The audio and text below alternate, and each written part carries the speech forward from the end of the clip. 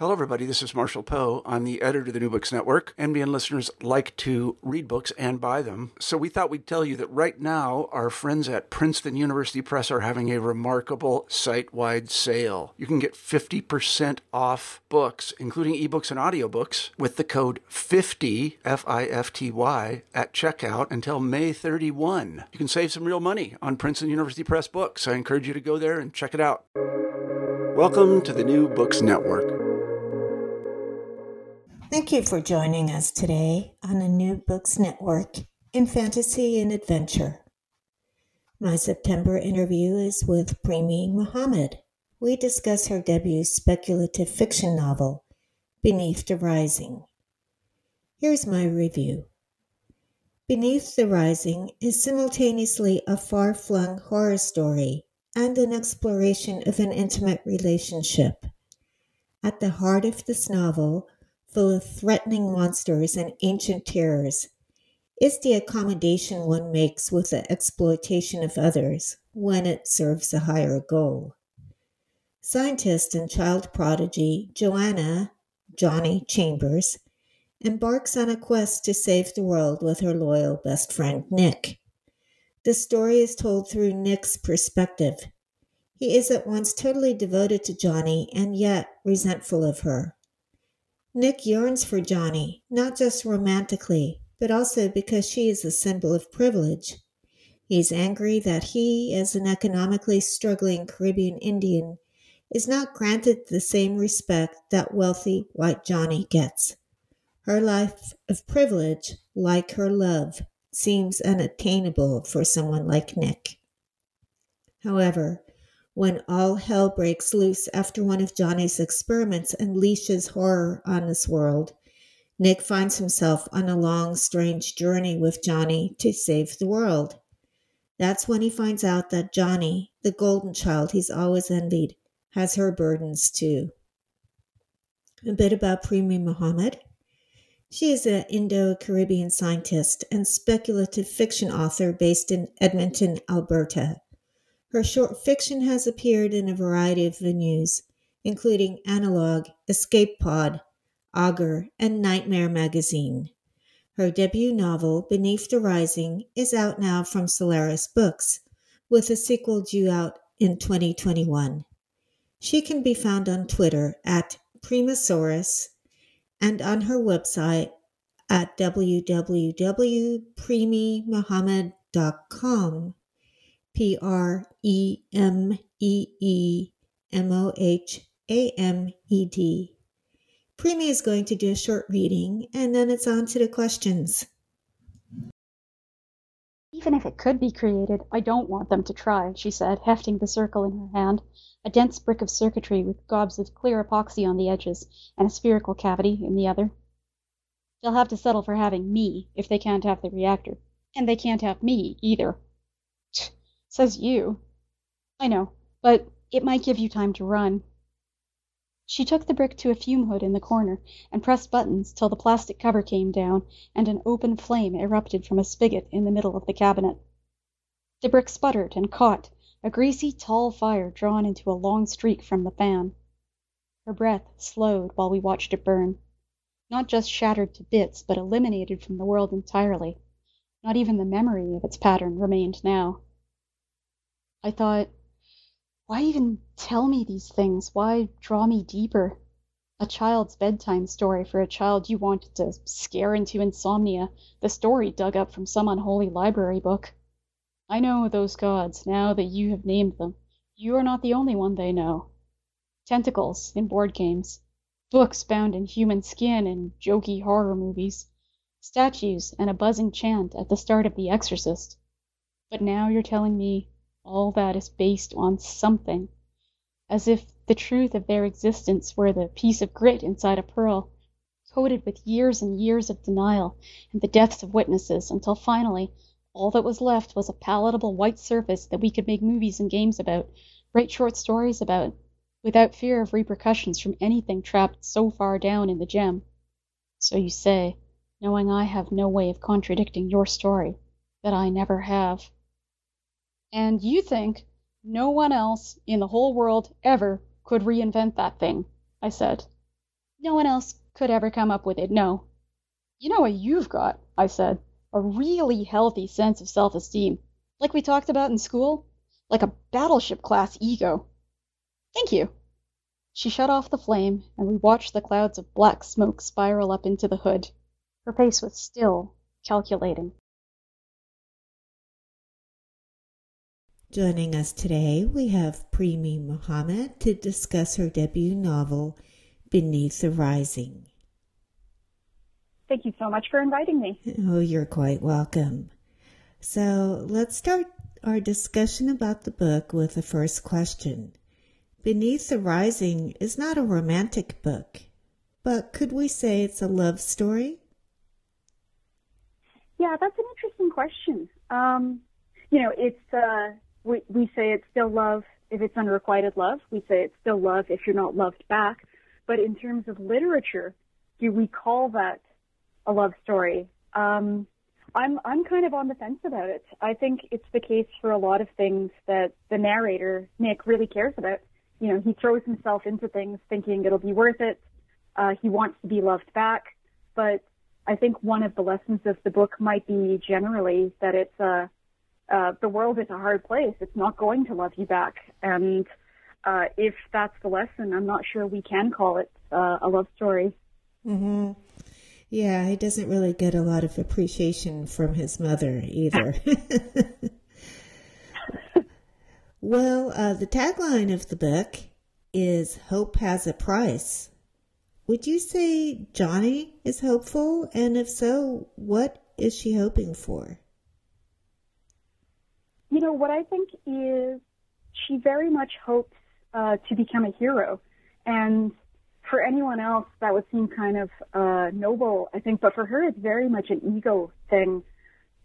She thinks that if the world needs saving from, pollution, natural disasters, climate change, unsustainable ways of living, things like that, if the world needs saving, it should be by her, because she really honestly thinks she's the most qualified. She thinks she's the most special and amazing person that's ever lived.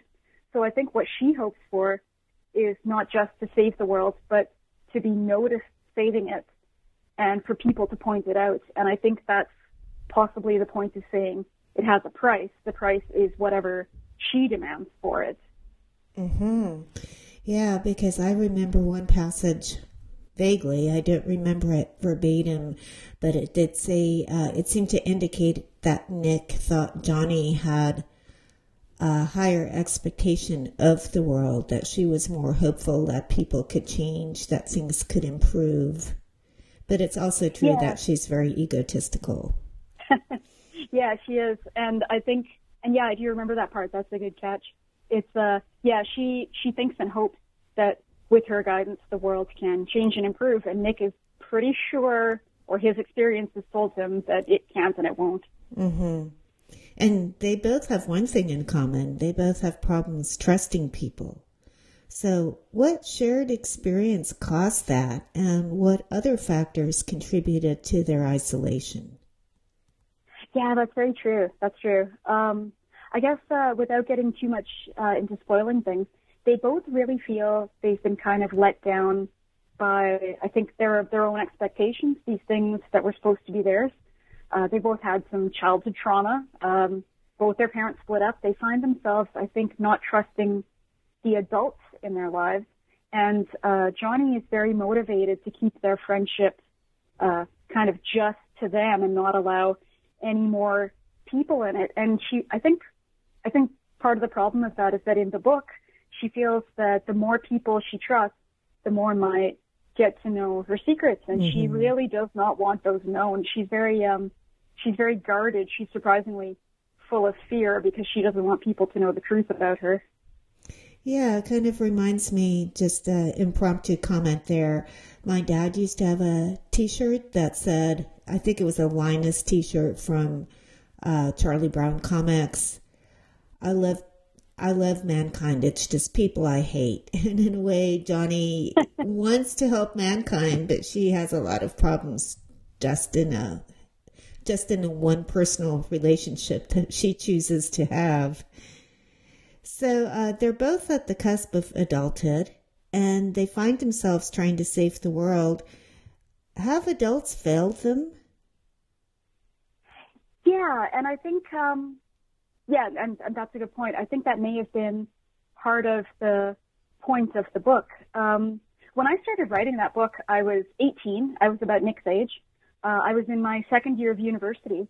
And what was happening was, I'd led kind of a sheltered existence, as the kids of immigrants often do. I had already become kind of disillusioned with the adults that I was meeting. The way they seemed to take forever to do things, make decisions, the way they seemed limited, and the way they wanted to limit me and everyone around them.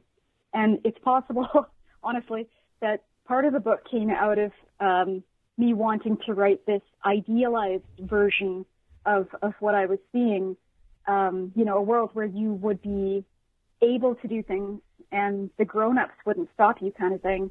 So in the book, the first thing that Nick and Johnny think is, we can't trust adults. Mm-hmm. They've already let us down. They've already shown us that they won't take us seriously. If things need to be done, we won't be believed. We may be stopped. We have to do our own thing because they'll mock us, they'll arrest us, they'll get in our way. At the very least, they won't help us.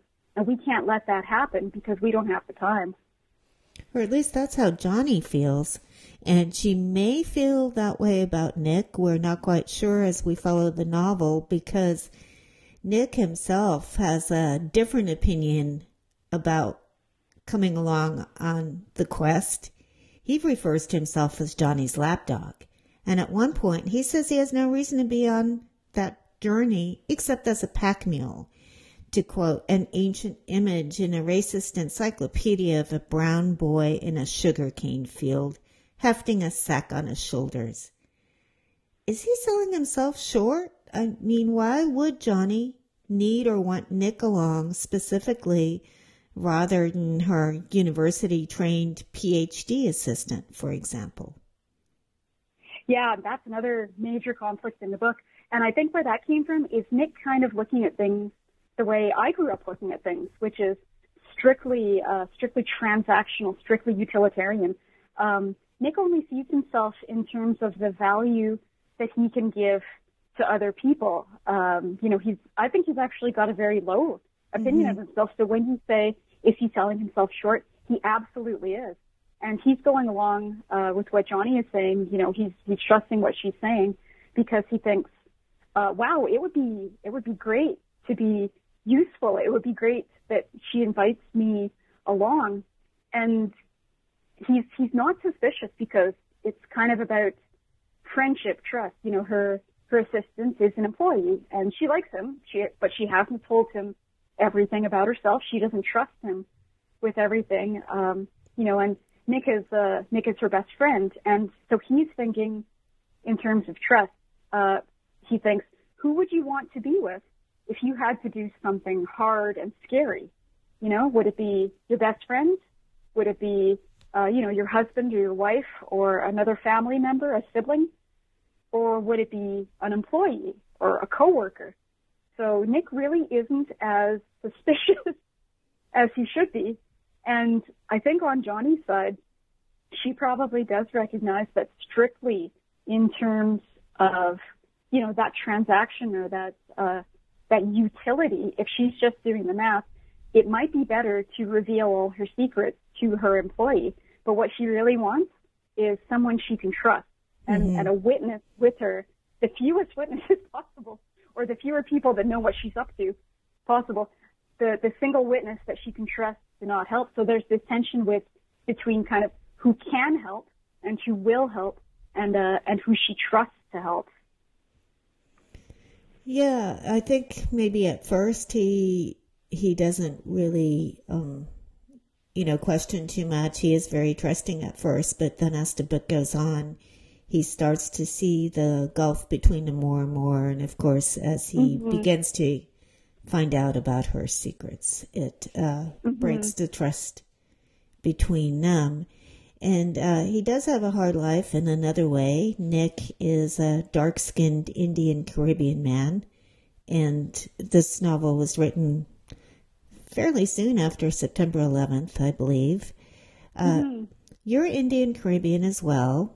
And you've written on your website sometimes about your background and the confusion people have about your culture from the confusion that results from them being poorly informed. But in your case, rather than working in a grocery store shocking shelves, as Nick does, you have degrees in molecular biology and environmental science. So if Nick is a reflection of you, isn't part of you and Johnny as well? Yeah, and I really think it's both of us. Like as I mentioned, I wrote the book in undergrad. I finished it when I was about 20. So I was working on a science degree at that time, my genetics degree. But actually, I was also working as a server at a restaurant. I worked as a barista. I swept floors. I did dishes. I also stocked shelves because I did everything Nick did because I didn't have money for school. My parents, bless them, had set up an education fund for my brother, but they hadn't set up anything for me. And so and I didn't qualify for student loans because of how much money they made. So it was a choice of either working or not getting an education. So I picked working, and I didn't have any money for school. So I think both of them must be parts of me. And that's why I sympathize kind of with both of them. I sympathize with Nick for just trying to scrape out and feeling responsible, you know, as the older sibling. And I'm the oldest in my family as well. And just this anxiety about, you know, this worry he feels about letting people down. And then I also felt like Johnny, there were things I wanted to do in my undergrad, but, you know, we were kids, right? They wouldn't let us do them. They don't have unlimited resources. They don't have unlimited funds. They don't have unlimited professors and teachers and lab space. And I think actually that's very common with young authors, and, you know, deriving characters more from themselves than from the people they know necessarily, because, you know, at that age, at 20, at 18, 20, you're still very much trying to figure yourself out. And I think a lot of that probably goes into people's fiction when they're writing at that age. Well, talking about Johnny, she has enormous wealth, a stellar intellect, and freedom, as well as being a beautiful blonde gay mind. So I found it interesting she wanted to use a gender-neutral name, Johnny, rather than her given name, Joanna. Can you comment on that? Oh, yeah. Yeah, that's a good question. So I haven't talked a lot about this, but there actually was a Johnny that I knew growing up, and her real name was Joanna. So I absolutely stole that completely from her. And if she's out there and listening to this, I hope she's doing well. But I had to come up with a reason for that in the text. But in the book, basically, she doesn't like the name Joanna. She thinks it sounds like goanna, a lizard. But it's a family name given to her. So I think it's possible that as a character, I think it's that ego thing again. She likes to choose. She doesn't like things given to her against her will. So she doesn't like that name necessarily because it's a family name handed down. But the fact that her dad is the one that gives her that nickname and references a song, I think she likes that, and I think it suggests that she likes it as an alternative. I think it suggests that she loves and misses her parents more than she admits, even though in this book she doesn't talk about them very much because she left home very young.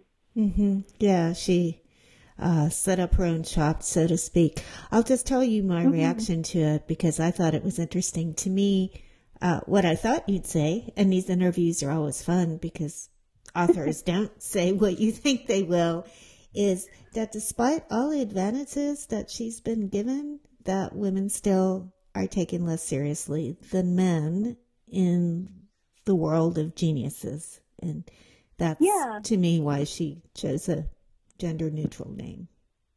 Yeah, and that might be part of it as well, but she liked the more gender-neutral name than Joanna, which is so clearly feminine, because she does comment in the book, I think, about how she isn't taken seriously because of those things, because she's so young, because she's so blonde, because she's so pretty. She seems to have all these advantages, but there's this one disadvantage that she feels she can't get rid of, which is being a girl. Exactly. And that is one reason she has to take Nick with her, because for our listeners, Nick and she end up traveling through Morocco and Tunisia. And so having a dark-skinned man along with her means that she gets less grief from locals. Mm-hmm. So you're a scientist yourself. Which one of Johnny's inventions do you think could be the most plausible? Tough question. I would say really not the reactor, although funny story, one of the authors that blurbed it, he contacted me afterwards and was like, oh my God, so that reactor, could that work? It sounds really plausible. And I had to be like, no. I really don't think it will. Not at all. One bit. Please don't try it. Like, please don't blow up your house trying it. But truthfully, in the first book, I think the biodegradable substitutes for plastic and styrofoam that she talks about are probably the most plausible, because people have been working on bioplastics and biostyrofoam and things like that for quite a while. But I think the most possible or the most plausible will be something that she talks about in the next book. Ooh. What she calls Molcon, or I can't remember what I substituted to, but basically there are already people working on it, a way to break down waste and recyclables, including plastic, garbage, organic material, glass, whatever, back to its molecules for reprocessing and manufacturing, so that new resources don't have to be extracted and refined. Because currently the limitations to recycling tech are way too numerous to get into. But the main one with plastic is that once you process it too much, it becomes useless. Mm-hmm. So in the next book, she says she gets around that, and she's able to get around that with the unlimited, cheap or free electricity from the reactor in the first book. Okay, so we would need, it's a possibility, but we would need even more electricity. We're also using a whole lot keeping servers going, including one for the show, so we're grateful for that. So you've just alluded to the sequel. The sequel is called A Broken Darkness, or was at the last reading, and it's coming out in the spring of 2021. Do you have a publication date yet, a specific one? I think I was told March 3rd, 2021, if everything works out and if nothing changes. So yeah, I'm quite excited about that. Okay, do you want to tell us about that in one or two sentences? Blurb it, or? Oh. God, I finished it and turned it in May during the height of the pandemic while I was quarantining at home. So I hope my editor enjoys whipping that into shape. But the sequel starts with Nick, in a very bad place. He's traumatized. He's lost his best friend, basically. They're not talking anymore. The whole world actually is kind of in rough shape. It doesn't know what happened at the end of the first book. It can't explain it. Actually, no one can explain it. But without getting into too much detail, Nick has a new job now, a good, well-paying job that allows him to take care of his family, which is his big priority now. And he's working with some of the very adults that caused difficulties in the first book. But to find out why, and I guess what caused his change of heart, people will have to wait till the book comes out. Okay, well, thanks so much for joining us today. Thank you so much for the invite. You're welcome. Thanks for listening to me today on a New Books Network in Fantasy and Adventure channel. I've been talking to Primi Mohammed about her debut novel, Beneath the Rising. Join me in October when I chat with author Menna van Praag about her dark fantasy, The Sisters Grimm, which concerns 4 magical sisters who must fight to survive their 18th birthdays. I'm your host, Gabrielle Matthew, author of the YA fantasy Girl of Fire, the first in the Baranas Quest series. You'll find the podcast schedule on my website, GabrielleMatthew.com. You can also follow me on Twitter to get updates about new podcasts and more, at Gabrielle Author. I know my name's a little unusual, so I'll spell it. It's Gabrielle. So I'm on Twitter at Gabrielle Author, and I hope you'll join me next time.